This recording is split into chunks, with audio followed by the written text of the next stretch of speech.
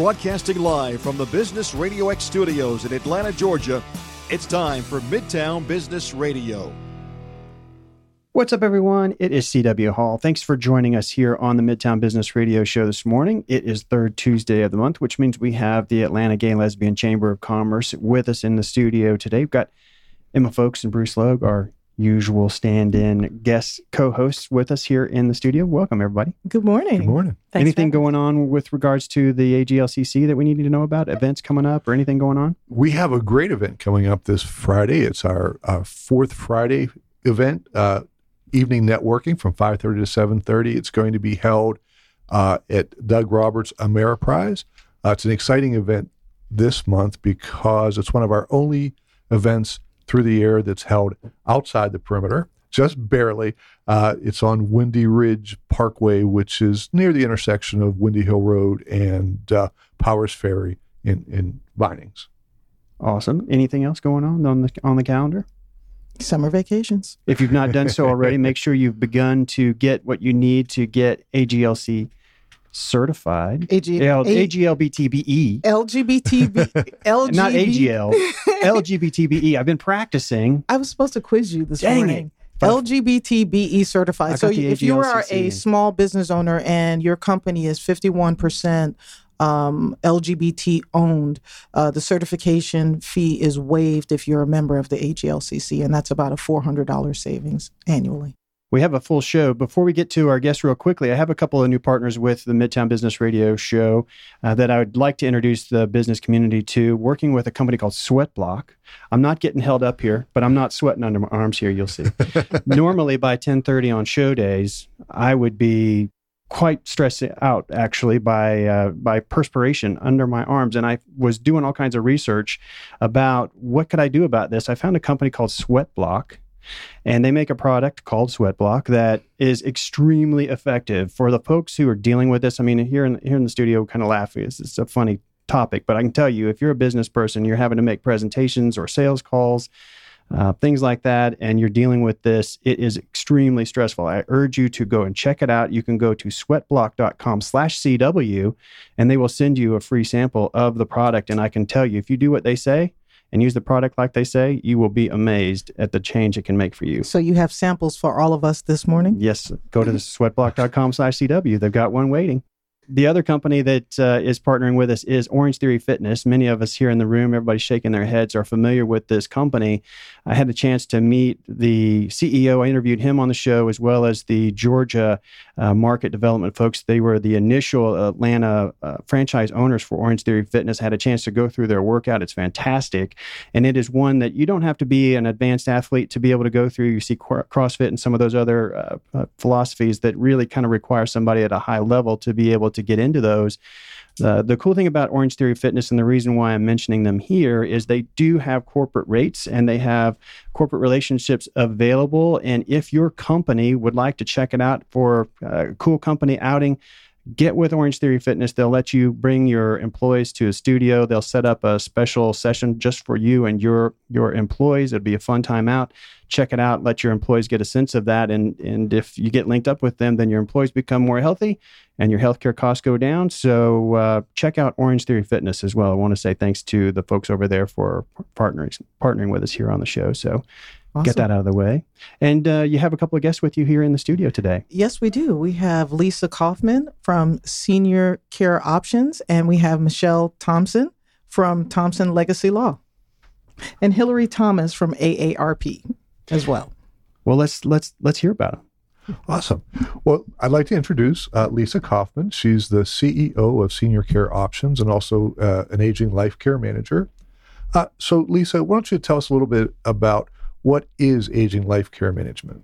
Aging life care management is a professional discipline, a service where an aging expert can help families find the care that they're looking for, make the decisions about the care that they're looking for. Sometimes they're not satisfied or they don't know what to do for their aging loved ones or adults with disabilities. And this is an expert who is certified, credentialed, qualified, and has insurance to properly help guide families to find the care that they need.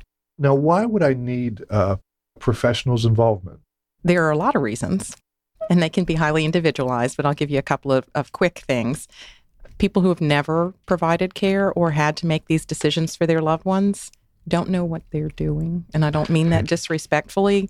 This is a whole new landscape. And if you don't know how to play the game, you're going to get lost. And there's a lot of lost time and money. And the stakes are that this is your loved one's health.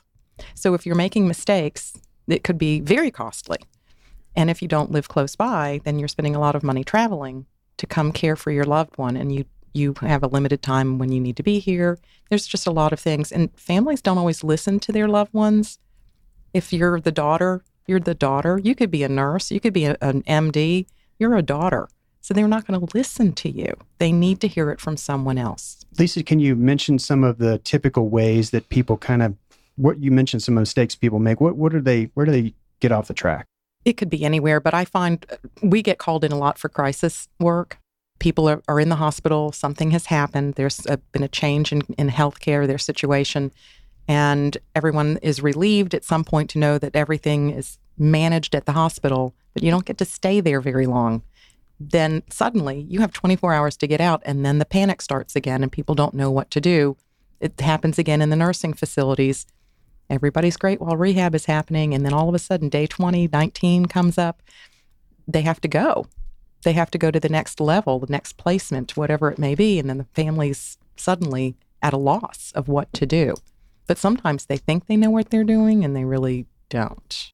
So what would you say is the difference, or how is this different from a placement service? I've been, I watch TV late at night on the weekends, and it seems like elder care services is a growing market. And I see a lot of advertisements for what do I do with my mother, but how is this different from a placement service? It is different that these are medical professionals who can help guide you. The placement services are generally run by franchises. They do train their staff, but they are not master's level anything. So my staff has master's levels nurses, social workers, licensed professionals. I've got a podiatrist. We have real medical professionals who can help people make these decisions because this is tough stuff. But if your loved one is relatively healthy, there are not a lot of major concerns, a placement service is fine to use, and they are very knowledgeable about what properties and communities are available and the pricing structure, et cetera, whose would be a better fit for your loved one. But if there's a complicated situation, these folks don't do a thorough analysis of what's going on. I wouldn't depend on that if there's something complex, family dynamics, medical complexity, that kind of thing. So, most of us, I would say everybody in this room had to endure the talk with our parents when we were teenagers, right? They sat us down, they talked to us about the birds and the bees. But at what point do you suggest people our age, in your 40s, I hope everybody in the room is in their 40s, people in their 40s and 50s, at what age do you suggest we have the talk with our parents or aging, loved ones that we have that are aging about their senior care options? How do we tie that all in? That's kind of a conversation. A lot of older people, when it comes to they're very independent. How do we broach that subject? It's a great question. It's a tough subject to broach. We always look at safety versus independence. If there's a safety issue, my feeling is because there's not a specific age where I would say, at 57, you need to have this conversation. It doesn't work like that. I feel that if in your heart and in your gut, you are worried about your family member for some reason, then you better have that conversation. You can do baby steps. If there's one particular aspect you want to talk about, finances, medicine, driving. Hello, that's one of the first ones. Right. Pick one. Don't do everything. Don't ambush them. They're going to feel paranoid and ganged up on. They're not going to hear you. And start gently and slowly. Sometimes it's helpful to turn it around that it's about you. I'm worried. It's not about their deficit. It's about, I want to make sure I can help you. And I'm concerned I'm losing sleep at night. Okay. Let's have a talk about this and just open it up, keep it safe. But if you're having a hard time doing that, that's a good time to bring in an expert to guide the conversation. What other types of scenarios could you share with us that would be a good point for us to bring in and your assistance to help with our loved ones? There really are. There are so many. Everybody is very different. Most of our folks have cognitive deficits. So if people come to the realization that there's cognitive impairment, a dementia of some kind, that's a whole other topic. That is a great time to bring in an aging life care manager or some expert in the field who can really explain what this looks like, what it means, where you're going, how to find the appropriate care. The physicians, God love them, only have 7 minutes that Medicare will pay for, whatever, 7 to 15 minutes to treat you when you go. They don't have time to explain all this. And a lot of them are not geriatricians. They're primary care or internal med, which is delightful, but they don't specialize in aging care. So they just diagnose dementia, which is a cluster of symptoms. It is not really the disease itself. So that's misleading to a lot of families that their loved one now has, I'm doing air quotes, the dementia. Right. I want people to be empowered with more information, not so much that they don't know what to do. Again, we want them to make decisions, but they need to have info to steer them. What kind of certification or credentials do your folks have? So that when we pull you in, you can, dig down deeper and get into, some more information when they do have the dementia appearing? Okay. Well, thank you for asking that. My team, we're all aging life care managers, and we belong to the Association of Aging Life Care Managers. It's actually Aging Life Care Manager Association, ALCA. And they have their own credentialing process. They have 4 different credentials that they will accept. They do all of the screening. They look at people's transcripts. You have to have letters of recommendation. They want to make sure that you have the education you said you had and that you have the work experience. You have to track field experience in case management and care management before you can sit for the exam. And it's a 3.5-hour exam. It's nationally held twice a year. It's real stuff. A lot of my clients are what I consider the sandwich generation. They're raising kids. They have children that are in college, and now they're in a position where they're having to start thinking about caring for their parents. What is the cost to bring in someone like you or someone like your company to help to begin to facilitate, the care and senior planning for people? And sandwich generation is just such a tough place to be. It's really a rock and a hard place. And we were mentioning before we started that in the industry, we're finding that people are spending more time caring for their parents than they did spend raising their children. So it's a lot of time that goes into this, and you want to make sure that they have the money that they need to provide for the services. To get to the question of how much does an aging life care manager cost, I can give you a range for the Atlanta area. It's about $100 to $150 an hour. The assessments vary. Our evaluation process is a 10-hour process. Some people do it for less and they may have a flat fee, but other people do it hourly. Most care managers charge hourly, but it is not like having a caregiver service where you need them there every day for 6 hours. After the care manager does the care plan for you and gives you the written roadmap, as I try to refer to it, that's when you can decide how much or how little of the care management service you want to use. My minimum is 2 hours a month. Awesome. Now, does Medicare cover? Unfortunately, it does not. Medicare is not able to cover that at this time.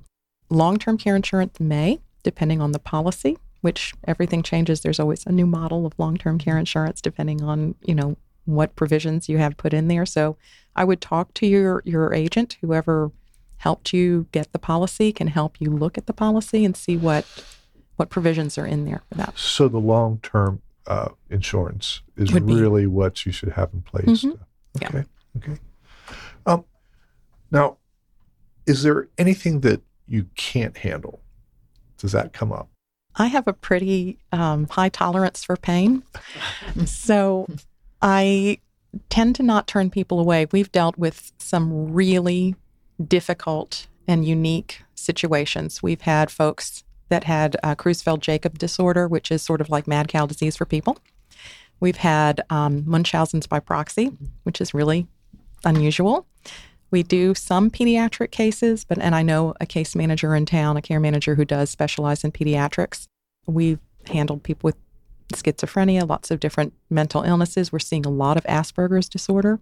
I tend to want to help people so much that I will figure out a way to make it happen, but there are the rare occasions that something is really not appropriate for us and we can't work with them.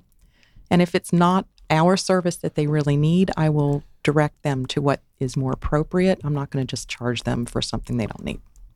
Well, thank you, Lisa. Appreciate it. Thanks. That was a lot of great information. Appreciate it. Next up, I want to introduce Michelle Thompson from Thompson Legacy Law. Thank you for being here. Thank you for having me.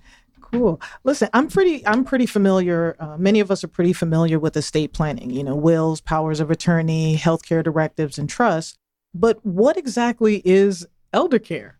Well, elder law is something that really encompasses a number of facets for seniors and also for people who are in special needs if they've had any sort of disability.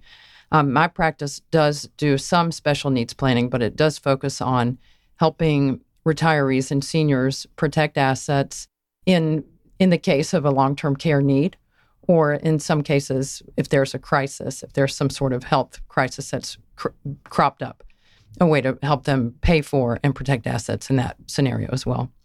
So how does estate planning and elder law fit together? So estate planning is really the transfer of assets at death.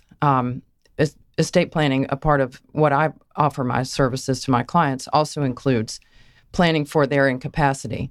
But elder law is really a way to protect assets if there is a need to apply for any sort of federal benefit if they don't have long-term care insurance. Also, it's really to help my clients take care of themselves while they're alive. So many of my clients, when they come in for estate planning, no matter their age, they're really focused on making sure that their loved ones are cared for at their death.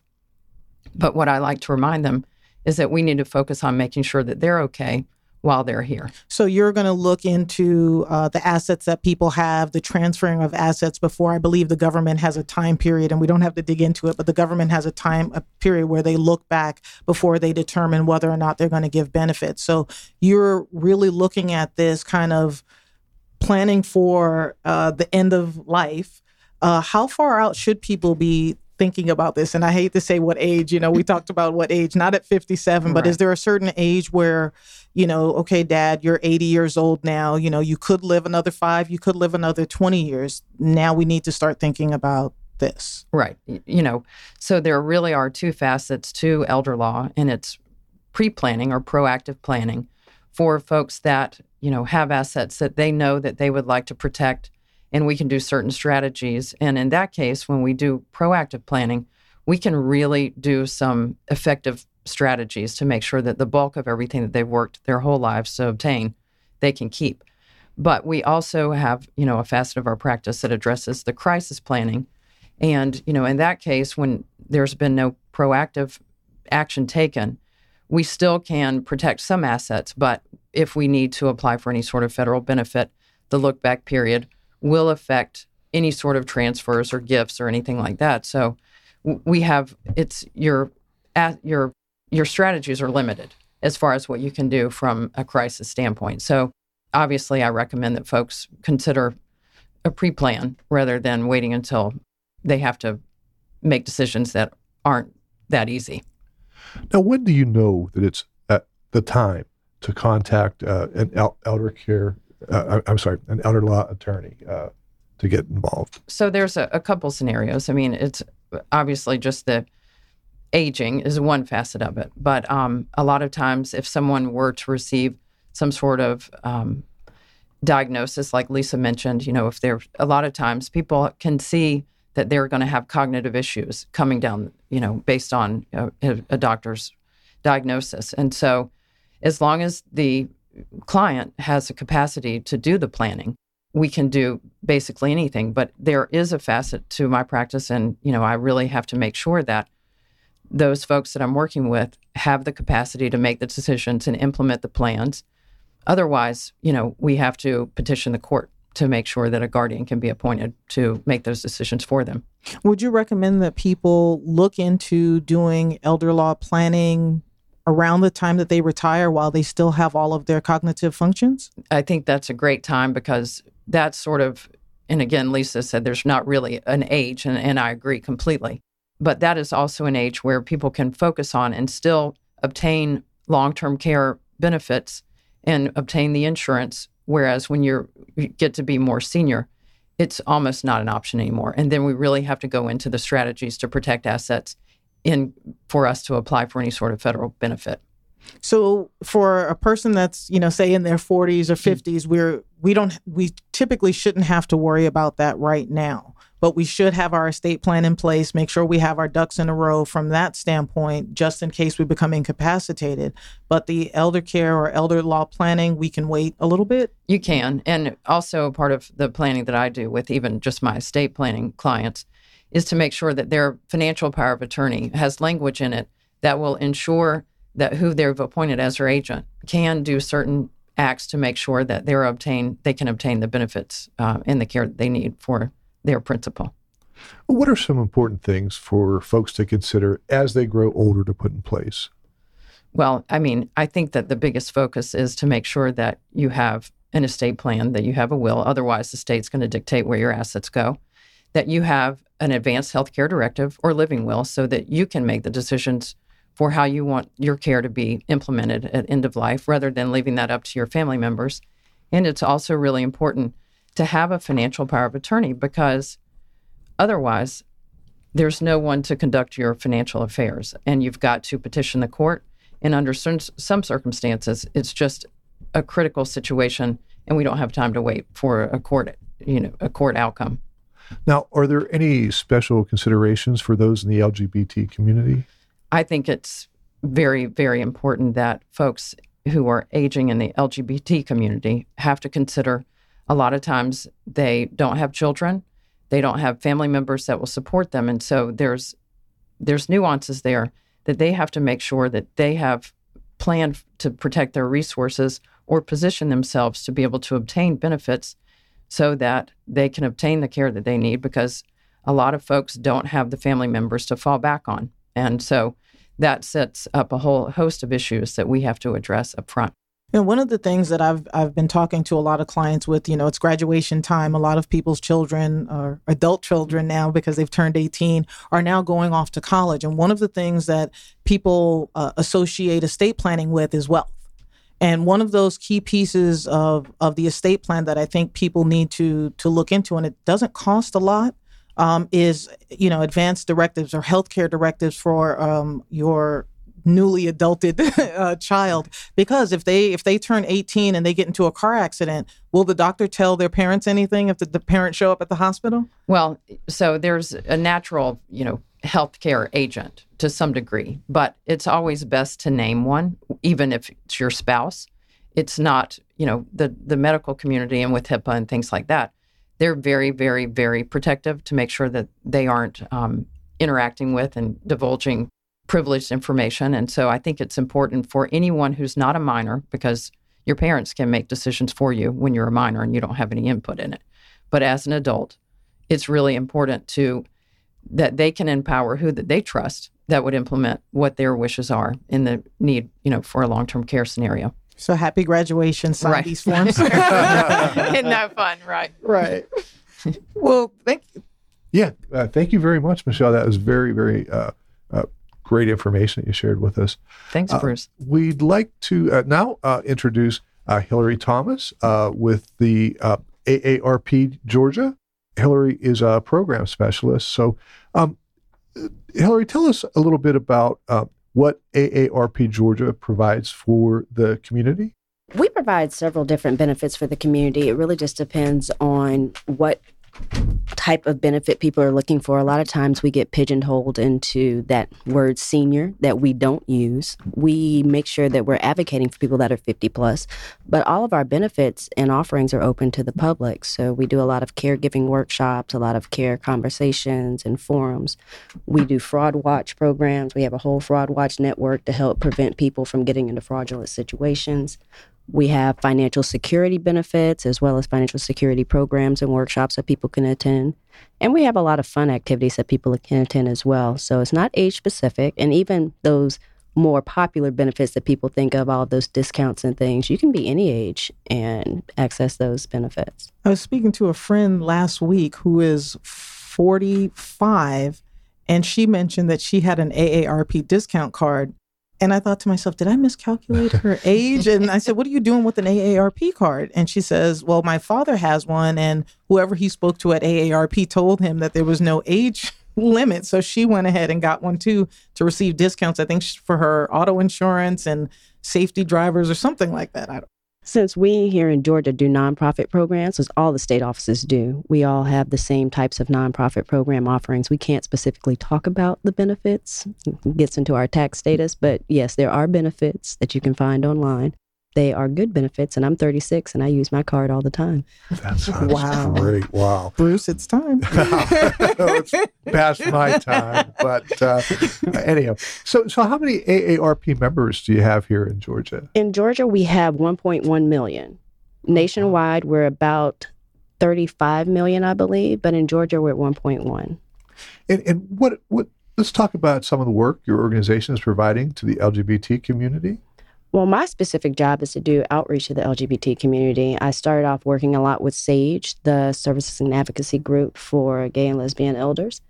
So with them, we do a lot more fun type of activities. They're a different kind of group. And we started doing outreach with them, working with them, seeing what the community in Atlanta is looking for, and somewhat is Georgia as a whole, and what you need and what are the benefits. And what kept coming up time and time again was caregiving. We need help with caregiving. We need help with caregiving. What do we do? And the programs that we offer, we don't offer per se referral services. There is a link online at aarp.org that will refer you to some people. But what we offer are programs just to help caregivers figure out what to do, not specifically where to take your loved one, but how do you give care to someone? And as a young caregiver, I've been in that situation. You don't know what to do. It's hard mentally. It's hard physically. You don't know where to start the plan when you start asking, what age do you start doing things? We encourage people to do it early. We have a whole series of books that you can access, having that talk with your adult children to just help parents be able to sit down and talk to their kids and say, okay, this is what I want to have happen. We have a really good book that I've been using a lot with my workshops called Giving Care to People and Working. So it's a sandwich generation book. It's juggling work, life, and caregiving. So how do you do this? I've got a kid, I've got a job, I need to do all of these things, but I also need to give care to my aging parent, or maybe even an aging loved one that's not a parent. But how do you blend all those things and juggle all those balls? So we do a lot of those types of resources and workshops. Yeah, no, it's pretty stressful. I've got quite a few clients. That's why this radio show today was so timely. But I've got people who are in the community. They don't have kids, and they're only children. So they are the sole care provider and resource for their parents, and it is draining. Now, I know that you are a caregiving workshop facilitator. Right? I am. And what is that? What do you do at the workshops? When do you have them? What does that look like? We set up the workshops periodically. Really, we look for people to say there's a need. So hopefully there's a group of people that says, we want you to have a workshop. And we set it up at that time, wherever people would like to have it, whatever location. But we consider our workshops to be a framework. So we start off asking people if they've had the conversation with their loved one to start a care plan. We want everyone to have some type of plan for caregiving. Who's going to give the care? How is the care going to be given? Where is the care going to be given? We encourage people to have the meetings with the group that's going to be helping them. So set up your care team. And people always say, well, it sounds like a business. Well, it does need to be organized if you're going to make a success of this caregiving effort. So find people, find friends, find family members, church members, people that you've worked with, whomever else. As someone that has been giving care to people, we always let people know there's someone that usually has asked you, what can I do to help? And it's up to us to reach out to those people and say, okay, I do need some help. This is what I need. I need you to come and sit with my mom for an hour so I can go to the grocery store. Or I need you to pick up some prescriptions from the drugstore for my mother. Here's the money. Or whatever else. There are people that have asked to help, so let them be a part of your caregiving team. Sit them down and have a meeting and invite the care recipient to be a part of the meeting. Sometimes there are situations where the care recipient is a child. Even if they're a child, invite them, but especially if they're an adult, invite that person. They may or may not be incapacitated at that time, but that validates them and helps them to understand that they are still a valued member and that they do have some input. A lot of times when people deal with care recipients, they treat them as children and they tell them what to do instead of asking them what they would like to have done. So if you have those types of meetings and have those roundtable discussions and bring everybody to the table, we can make a good plan to say, okay, this is what's going to happen. Maybe we want mom or dad to age in a facility. Perfectly fine, but we need to have a plan for how that's going to happen. Maybe mom and dad are going to age in place in their home, which we all think is a great thing to have happen. But there still needs to be a plan for that. They may or may not be able to be there long-term by themselves. We may or may not be able to afford to have a caregiver, paid caregiver come in. It might be a full-time family caregiver. So how are we going to make this happen? So we encourage people to come in, to sit down and to make that plan out. And we have free workbooks for people where they can work through all of that. And even like we were talking earlier about when to start things, we ask people to fill out the worksheets before they start to lose their cognitive abilities, just so you know, maybe they haven't taken the time to have a financial planner or they might not have an attorney. But if there's information in one place where you can write it down and just write out, okay, where are your bank accounts? Where is your mortgage? Do you have a mortgage? Do you pay rent? What bills do you pay? What prescriptions do you have? What doctors do you have? I was so fortunate that I worked for AARP when I went through my caregiving situation because I was actually able to sit down and do that. A lot of younger people have no idea how to even start that process or where to get the information. I was fortunate enough to be able to do it, but even though my father was an elder care attorney, he didn't have any of his stuff in one place because he took care of everything. He didn't want anybody doing his stuff. So I literally had to go through piles of mail and figure out this is his mortgage company. This is where he pays his car note. This is where he gets money from. This is, where this is. And I had to write all that information out. But if you have it in one organized place ahead of time, it's really helpful for your loved ones. Now life sometimes hits you in ways unexpected.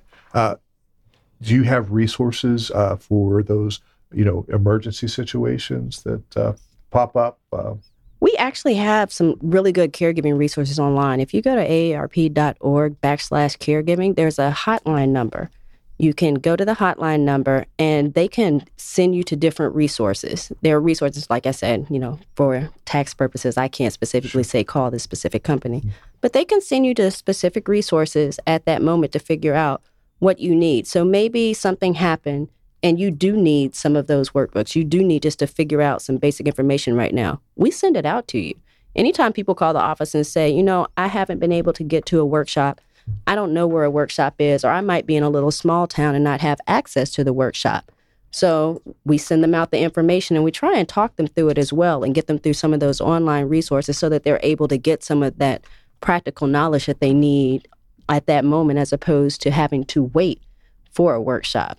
So how would you say caregiving is relevant to the LGBT community? I will say with any community of people, we all age, we all have loved ones. Now, whether that loved one is a blood relative or whether that loved one is just someone that we know, we all have people that we are going to be giving care to at some point in time. Rosalind Carter has the best quote. As a caregiver, you're either going to give care, you're going to need care, you have given care to someone, or you are in the process of getting that care. And that's where we all fit in. It doesn't matter what community of people we're in. And in the community that I've been working with specifically, I've worked with a lot of younger caregivers in the LGBT community who just don't know where to go. They, like you were saying, they're only children.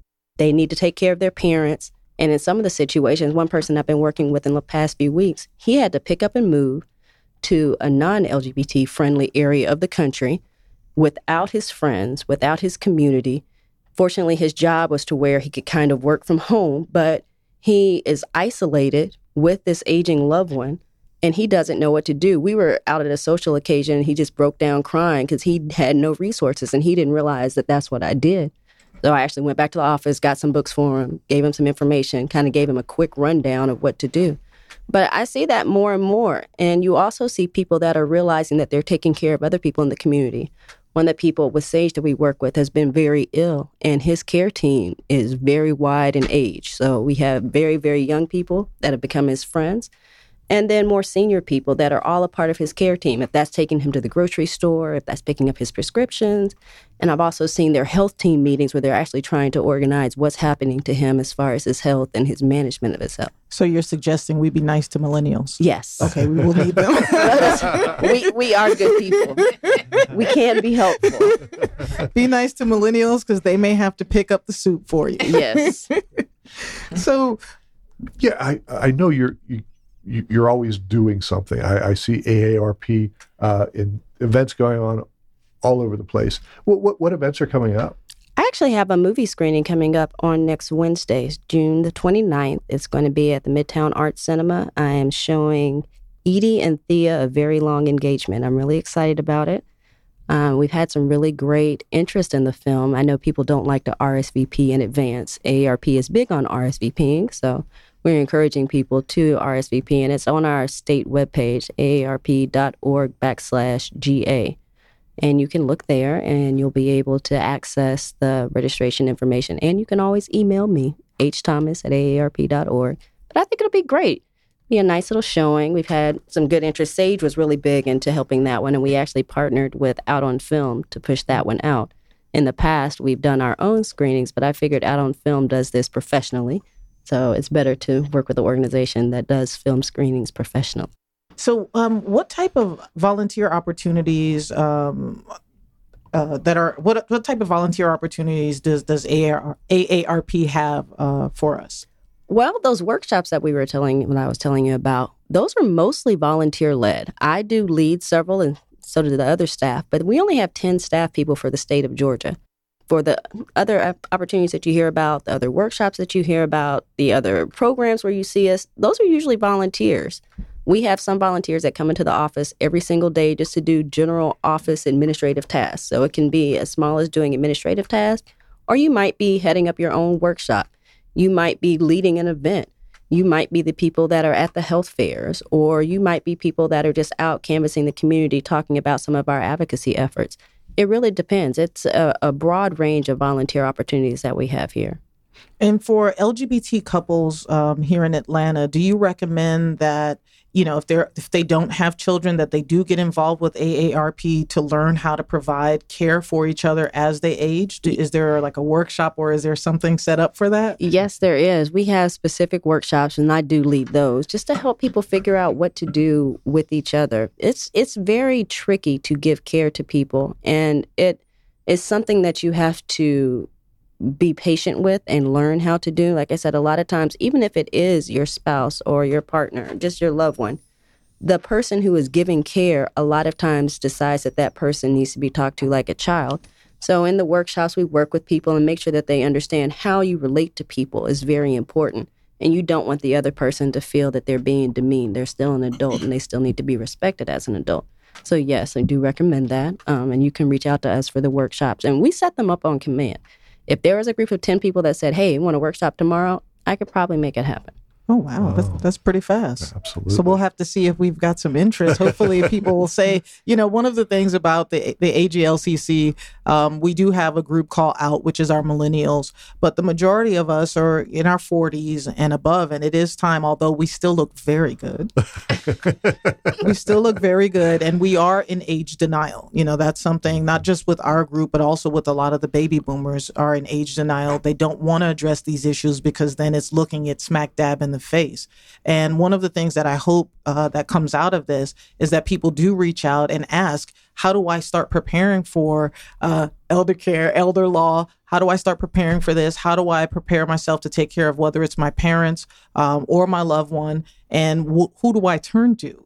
So I hope that, a lot comes out of this radio show today. Absolutely. Hillary, how do I get involved? How can I volunteer to help? You email me directly. So email me at hthomas@aarp.org, and I will find a place for you. We are actively searching for our biggest volunteer push this year, which will be for Gray Pride. This is the second year in a row that we're the named sponsor for Gray Pride. It happens during Atlanta Pride. Last year we had, I think it was called the Dockside Building. We had the full building. We had interviews going on the inside to collect people's stories, and those went to Sage Story, and they're actually up on their website. We had an active timeline where people could write down their own historical events as far as events that were important to the Atlanta LGBT community and the LGBT community as a whole. And we also hosted the Atlanta Pride timeline in that same space. We had giveaways out front. I think we gave away 2 or 3 Apple Watches. We gave people a lot of information on AARP. We had some care conversations going on the inside. We had a lot going on with Great Pride. Great Pride was a fun area this year. That's good to know. Now, how can we connect you? How can we connect with you on social media? Social media, we are on Facebook and Twitter. So if you go to Facebook and look up AARP Georgia, that is where we are, as well as our Twitter. We are, I believe it is AARP Georgia for Twitter as well. My Twitter is a little bit more inactive, so tag AARP Georgia, look for AARP Georgia, but specifically go to our Facebook page. There's a lot of good information out there on our Facebook page. Yeah, we have your Twitter as AARPGA. So if we look that up, we'll be able to at you or tweet you. Yes, you will. We'll get at you. We'll get at you. So, Emma, talk about the firm that you're part of with Folks and Steel. You have a workshop coming up. I know you do some financial planning, and this has been a great discussion. This kind of conversation is much, much better, as was pointed out earlier in the show. Before a crisis hits, it's easy to kind of put it back, but the conversations you'll have with the experts that you guys featured on today's episode will flow much better. You'll have probably saved some costs down the road. And I've gone through probate situation myself. My father didn't have a will. There was land involved. It was not as pretty as it could have been. So I would urge our listeners who check out today's show to get with one of these folks and get some questions answered. But you have a workshop coming up for your firm. Yes, we have a workshop coming up on July 20th at 6:30 in the evening at our office in Buckhead. And the workshop is Financial Planning in the Shadow of Dementia. And the reason why we're doing it is, again, we're dealing with a lot of clients now who are at that point where they're helping their parents, and the financial drain or strain that's happening to their resources, their children's education in some places, in some circumstances, is being put in jeopardy. Their own retirement is being put in jeopardy because of the care that they have to provide for their parents, which if they don't do the elder law in time and they don't prepare in time, the resources end up getting taken away as well as their kids. So it's very important to start thinking about the things you have to do for your parents or loved ones before that time happens. So that's what we're going to be looking at. And we will have AARP there, as well as Senior Care Options will be there as well. Michelle, you'll be there as well. I will. So that's what we have happening. And they sign up for? They can sign up for it. You can go to our Facebook page, Folks Steel. You can RSVP there, as well as on our website, which is fswealthmanagement.com. And just Folks is Foulkes? That's right. Hey. That one I quizzed you on earlier. That's right. So make sure you get signed up for that. You'll get some great information. You'll get to chat with these experts that we've had here in the studio today and talk straight to them, ask questions that maybe we didn't cover while we were going over things earlier in the program. And as we were saying earlier, if you've not done so already, make sure you sign up and become a member of the AGLCC and get in process for getting certified as an LGBTBE. Wow, impressive. Yeah. And how much does it save? Well, it saves hundreds. Because your membership pays for the certification. It's like a $400 certification, if I'm not mistaken. There we go. And Bruce, you've got some news. Well, I am certified as a senior real estate specialist. So, what I provide to my clients that are at the point where they're having to transition, whether they're downsizing, moving into a active adult community or assisted living facility, I have the resources that can help them, whether that be different resources to provide the actual living environment or to help. One of the biggest things that almost make my clients cause them the greatest amount of fear is when they are downsizing, having to move into these smaller places. They've accumulated a life's worth of belongings, and they go into a panic to try to figure out How are they going to get rid of all this stuff? What are they going to do? And it's just important for people to realize that they're not the first people that are in these circumstances, and there are lots of resources available to help them. And so if you are one of those folks, you either have a family member or you are the person that is in question and you're kind of getting into that time where you might need to downsize or change where you're living, get with Bruce at Corbell Group. They're part of Keller Williams. And obviously having someone that you're dealing with that has some level of understanding of the issues that these folks are dealing with is not just being somebody who's willing to help you, but having some expertise on the different facets that you're going to be facing as you go through that process is certainly very helpful. Yeah, you need to be compassionate, and you need to understand, and you need to have had the experience of working with these people before, so that when you're asked these questions and these tough decisions have to be made, it's not the first time that you have somebody guiding you through that. Where do they go to get linked up with you? www.corbellgroup.com. And that's Corbell? Just one L. Just one L. One L. See, I've got, it's a process. It's a process. Go to the Corbell Group and get linked up with Bruce and his team over there, and they will help you through that transition, or they'll help you find a great residential area to buy your new home or your new pre-owned home for you to live in with your family. Absolutely. So any final thoughts from folks before we get you back to your offices? The hour goes by quickly. It does. I just want to thank all of our guests today. This was a great show and just really, really good information. Thanks for having us. Thank you. It's our pleasure. If you've not done so already, go to the upper left-hand corner of the show page. That'll take you over to the Apple logo there. That's going to the Midtown Business Radio Show podcast on iTunes, and you can subscribe to us. That way, each week when the new episode comes out, it'll be downloaded straight to your device for you to listen to when it's convenient for you.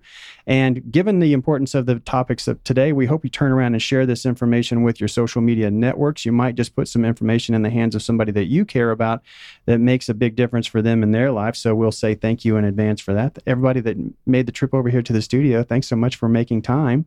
And Emma and Bruce, enjoy it as always. Enjoyed it very much ourselves. Definitely. Well, we look forward to having you guys back in a few weeks here in the studio and checking out some of those cool guests that you bring by. Well, thank you. We'll see you in a month. Everybody out there who made us a part of your day today, I want to say thanks so much. We'll see y'all same time, same place next week. We'll see you then.